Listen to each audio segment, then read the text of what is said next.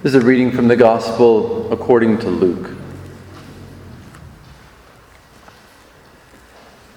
While the people pressed upon Jesus to hear the word of God, he was standing by the lake of Gennesaret. And he saw two boats by the lake, but the fishermen had gone out of them and were washing their nets. Getting into one of the boats, which was Simon's, he asked him to put out a little from the land. And he sat down and taught the people from the boat. And when he had ceased speaking, he said to Simon, "Put out into the deep and let down your nets for a catch." And Simon answered, "Master, we have toiled all night and took nothing. But at your word I will let down the nets." And when they had done this, they enclosed a great school of fish. And as their nets were breaking, they beckoned to their partners in the other boat to come and help them. And they came and filled both the boats, so that they began to sink. But when Simon Peter saw it, he fell down at Jesus' knees, saying, "Depart from me, for I am a sinful man, O Lord." For he was astonished, and all that were with him, at the catch of fish which they had taken. And so also were James and John, the sons of Zebedee, who were partners with Simon. And Jesus said to Simon, "Do not be afraid. Henceforth you will be catching men." When they had brought their boats to land, they left everything and followed him.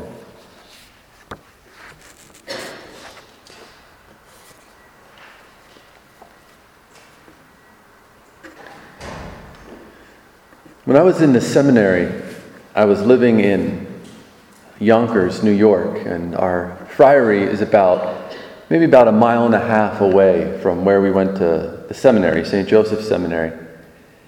And oftentimes we would, especially when the weather was nice, we would either walk to school or walk home. And one April, I was ordained a deacon, and I was walking back from school. It was a beautiful spring day. And all of a sudden, this car pulled up next to me. There were three men, maybe middle age. And they rolled down their window, and they said to me, "Excuse me, sir. I can tell that you take God seriously." I was dressed in my robe, and so this obvious statement. It's not exactly a fashion trend that I'm going for here. And so I just said, I try to. Some days are better than others, but for the most part, yeah, I do. And so he asked if we could talk a little bit, and I said, sure. And so all three of them got out, and we were sort of there on the sidewalk talking. And in the middle of our conversation, we were talking about Jesus, and obviously he didn't believe what we believe about Jesus. And he said to me, it would be an insult to say that God, Almighty God, would enter, in his words, this filthy, disgusting, and sinful world.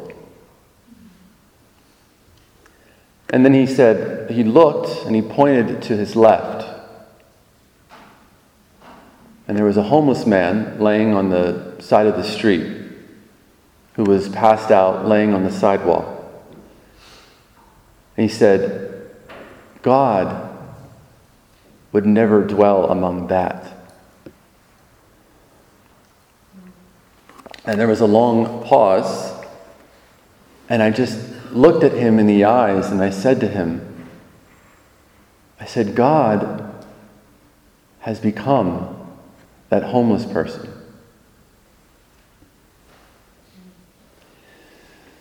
Needless to say, he didn't like that response.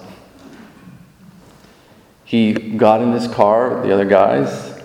They slammed the door, uttered some choice words to me. and they sped off. And I think that situation prompts a very interesting question. Where did you find God? Or how did you find God? Did you find him in some spiritual place outside of this world? See, those men believed that for God to enter our world, this world of time and space, that it would be a disgrace.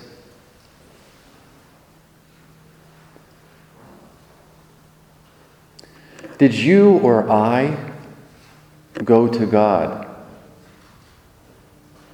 Or did God come to us?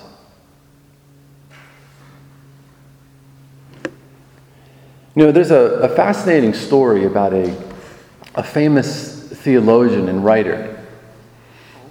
And he was a convert to Christianity. And for many years, this man was wrestling with the teachings of Christianity. And he was a very intelligent man, and so he was reading and reading and reading and constantly thinking, saying, is this true? How can it be so? And he spent about 8 years sort of intellectually trying to figure out, is Christianity true? And one day he was at the zoo with his family. And he said, in one moment when he was at the zoo, all of a sudden he became convinced that Jesus was real and that Christianity was true. Of all places, he was at the zoo. I don't know if it was the giraffes or the zebras or whatever it was that convinced him. But he said all of a sudden he had this interior realization that this was all true. Right? And notice, it wasn't when he was necessarily trying to figure it out. When he was reading and thinking and analyzing, obviously that was helpful. But it was just in this very ordinary human moment where he was given the grace to believe. You know, another interesting story, one of our brothers, this was way before he was a Franciscan, he grew up with absolutely no religion in his family. And when he was a teenager, he was living in England, and he was involved in drugs and just all kinds of just bad things. And one night, he said, him and his friends were out in London, and they were trying to get a hold of their dealer to make a deal. And he went into a payphone. This is way back in the days when they had payphones. And he goes into this telephone booth to call his drug dealer.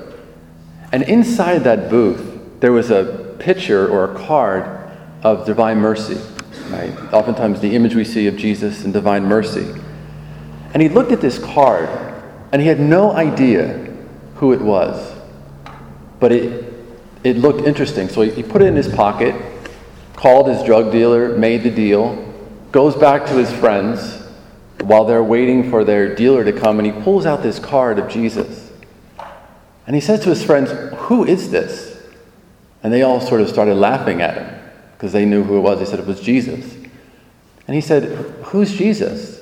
And they continued to laugh at him. And so the next day, that night, they had their party or whatever, and he walks to a Catholic church, and he rings the doorbell to the rectory.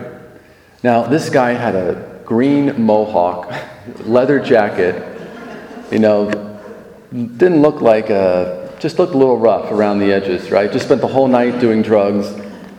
This priest opens the door, and he's a little bit shocked at who it is that's there waiting to greet him. This man pulls his arm into his jacket pocket, and the priest thinks he's going to pull out a gun to rob him. And he pulls out this image of Jesus and Divine Mercy. And he says to this priest, "I want to know who this is."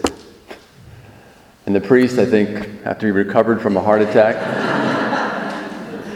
invited this young man into the rectory, and they began to talk about who this man was. And needless to say, that was the beginning of his own conversion. He's now a Franciscan. Christianity, my friends, is not abstract. Right? In Christianity, heaven comes to earth. God comes to us. Now, isn't this what the Eucharist is all about? Right? Heaven comes down to us in the Mass, in the Eucharist. We don't go to Him. We don't go to heaven. He comes to us. St. John says it so beautifully in his first letter. He says, "That which was from the beginning, which we have heard, which we have seen with our eyes, which we have looked upon and touched with our hands. This life was made manifest, and we testify to it." In other words, what St. John is saying is that we heard God. We saw God. We touched Him. Where? Here, in this very world, amid all of the many passing things of this life. God has revealed Himself to me. Right? This is really the essence of every Christian. God has revealed Himself to us in our world, in our individual lives, with our history, with our personality. You know, I remember shortly after my own conversion, I remember arguing with some of my friends, wanting them to experience what I did. And I remember telling them in sort of this moment of frustration, look, if you just read the books that I did, or if you went on the pilgrimage that I went on, or if you just said the prayers that I said, then you'll understand, right? Just do that and you'll understand. And obviously without question, certain books and pilgrimages and things like that can help other people. But I think what I was lacking was the reverence and the humility that should always accompany one's own testimony. And the reason for that is simple. Because it's not my story on how I came to God. But it's God's story on how He came to me. And that looks different in each one of our lives. This, I believe, is really the essence of what Peter encounters in that gospel that I just read. Where is Peter when he encounters Jesus? He's not in the synagogue. He's not in the temple. He's not studying the Torah. He's not praying. He's having a really bad day at work. Peter has spent all night catching nothing. That's not good for a fisherman. And Jesus comes along, and what does Jesus say to Peter? He says, "Cast out into the deep." And you can imagine how annoying that is. Someone's always trying to tell you how to do your job or tell you how to drive. Jesus in some sense here is the ultimate backseat driver, right? Peter is reluctant at first. He's probably tired and cranky and just wants to go home and sleep. But Peter obeys Jesus in this sort of strange command. And as soon as he obeys Jesus, his nets are overwhelmed with fish.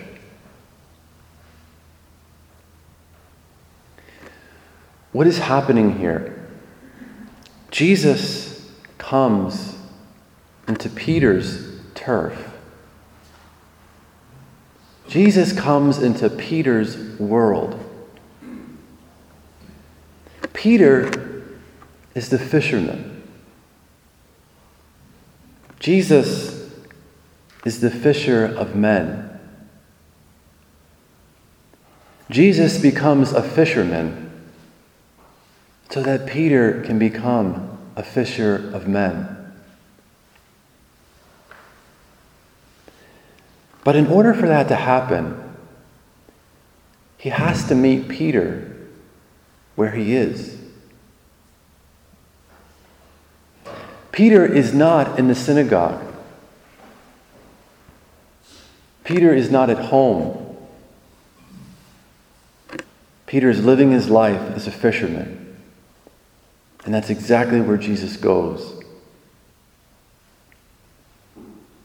You know, in theology, we call this the divine condescension.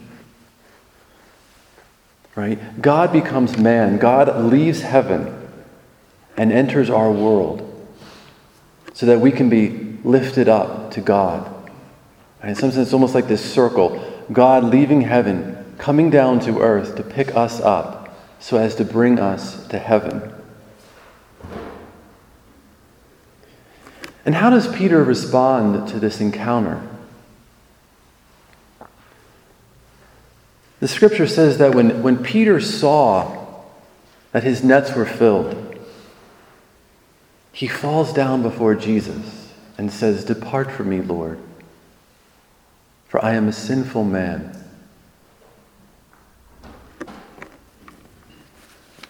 Before this fascinating and mysterious presence of Jesus,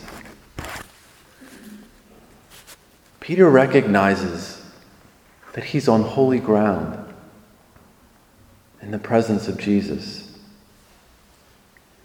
You know, just like Moses, when he encounters God at the burning bush,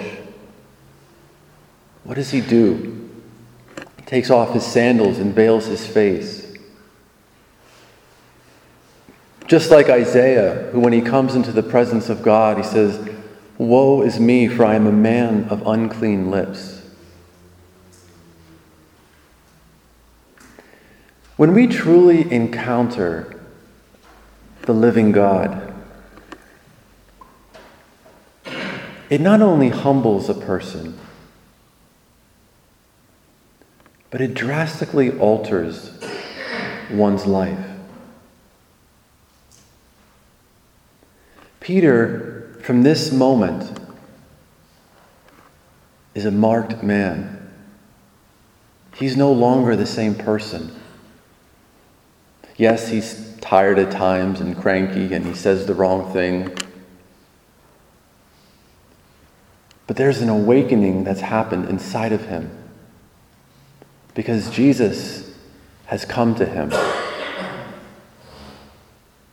And it has nothing to do with anything Peter has done. Jesus coming to us has nothing to do with anything we have done. Because from the beginning of time, it's God who reveals himself to us, who makes himself known. And quite honestly, as we are preparing to begin to celebrate Advent, this is the message of Advent that leads into Christmas. God comes among us.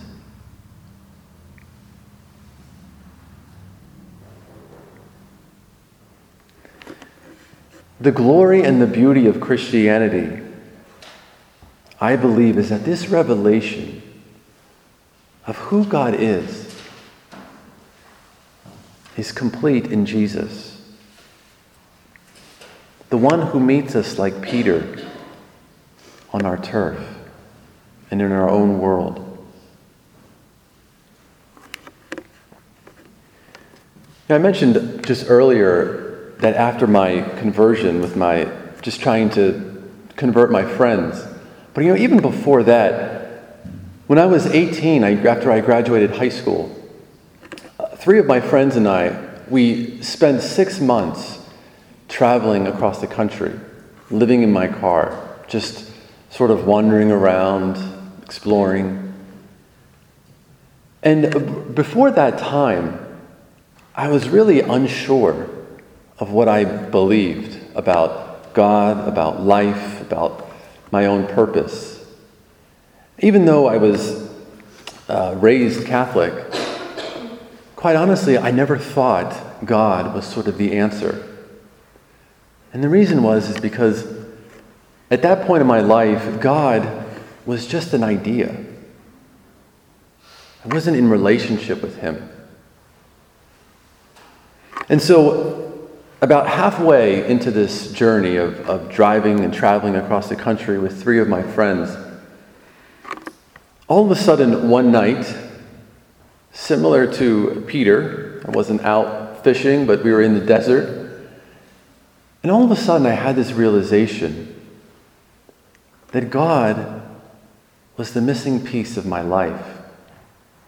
And that the reason why I was so restless, the reason why I was so frustrated with life and with other people, was because I wasn't connected to what the center and what the source of life is, God Himself. And it was really from that moment when my whole life drastically changed. And the reason why I share that story with you is because I could never have figured out who God was or what God asked of me for my life on my own. God needed to reveal it to me. God needed to reveal Himself to me. And in this situation, I had to travel 3,000 miles in order to be somewhat ready to receive it. And I believe that what my own story reveals to me is essentially my own inadequacy, my own poverty, and my need for God. And what's ironic, I believe, is that this is oftentimes the space God uses to reveal Himself to us.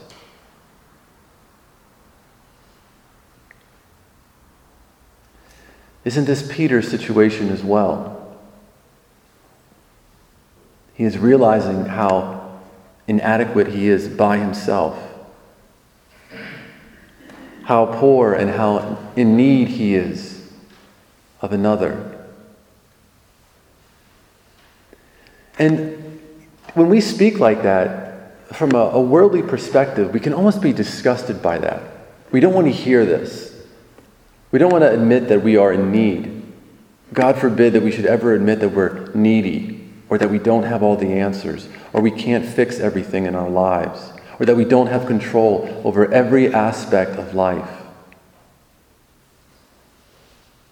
Yet it's this very reality that attracts God to us. This is the ground, oftentimes, or the soil, where the life of God can begin to rise up and grow within us. Because for once, we take our eyes off of ourselves and we turn them towards another. It's interesting, so many people don't like their humanity. They don't like who they are. Oftentimes, I think we'd rather be angels, right? Souls without a body. But your humanity, my humanity, is the very bridge that God crosses to get to us. Just like he used Peter's humanity to get to him. Just like he used my humanity to get to me. He uses yours to get to you. That's why sometimes people ask, what is the best sort of spiritual advice you could ever give someone? And I always answer by saying, be yourself. Right? In other words, be the person God has created you to be. The world oftentimes tells us you're lacking all of these things. You're not smart enough, your house isn't big enough, your car's too old, your hair's whatever, I don't have any hair. God is so unconcerned about those silly passing things. And yet we spend so much time worrying about those things. St. Paul says in Corinthians, consider your own calling.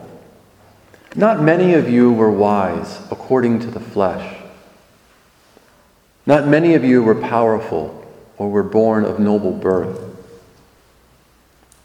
But God chose what is foolish in the world to shame the wise. God chose what is weak in the world to shame the strong. God chose what is low and despised in the world, so that no flesh might boast in the presence of God. My friends, in the presence of God, there can only be humility. Because his presence to us is utter gift. We cannot do anything to deserve it or merit it. And we don't have to. Because God's very presence, his love, is a free gift.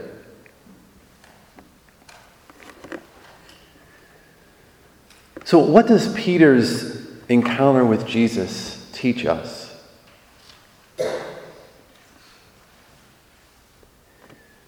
It reveals to us, I believe, the passion of God. How passionate God is for each one of us.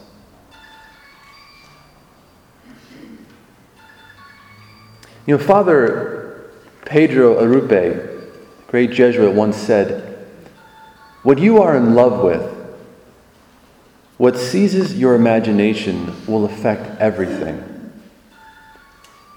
Stay in love, and it will decide everything."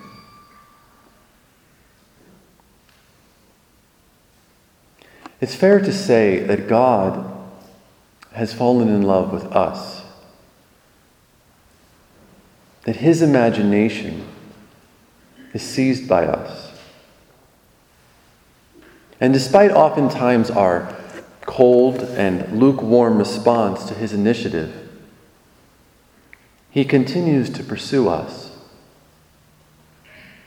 to meet us exactly where each one of us is. You know, isn't this true in Peter's life? You know, in the Gospels, I think Peter gets the right answer 2 times. Right? When Jesus says, "Who do you say that I am?" Peter says, "You are the Christ." Okay, good answer, Peter. And then the second time at the Transfiguration, Peter again gets the right answer. The rest of the time, he's always sticking his foot in his mouth. Right? He's the first, he denies Jesus himself. And yet, where does Jesus go after the resurrection? He goes right to Peter. Even Peter's sin, his fear, doesn't push him away. What does this mean? It means that God doesn't need Peter or us. God desires Peter. God desires us.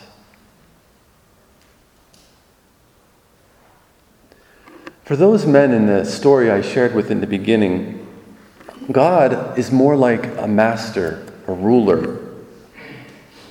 Not a father, not a lover, not the good shepherd who will leave the 99 to go in search of the one who is lost.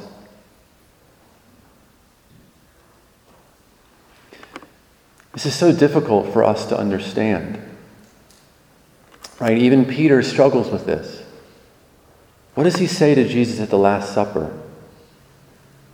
You will never wash my feet, Lord. Jesus once again is trying to come to Peter to meet him where he's at. And in Peter's fear or insecurity or his pride, he says, no, not here, not there. Thankfully, Jesus persists. And so there's a part of Peter, like those men in that story I shared, that are uncomfortable with God's humility. They would prefer sometimes a tough God, right? A God who conquers by force. A God who destroys those who resist him.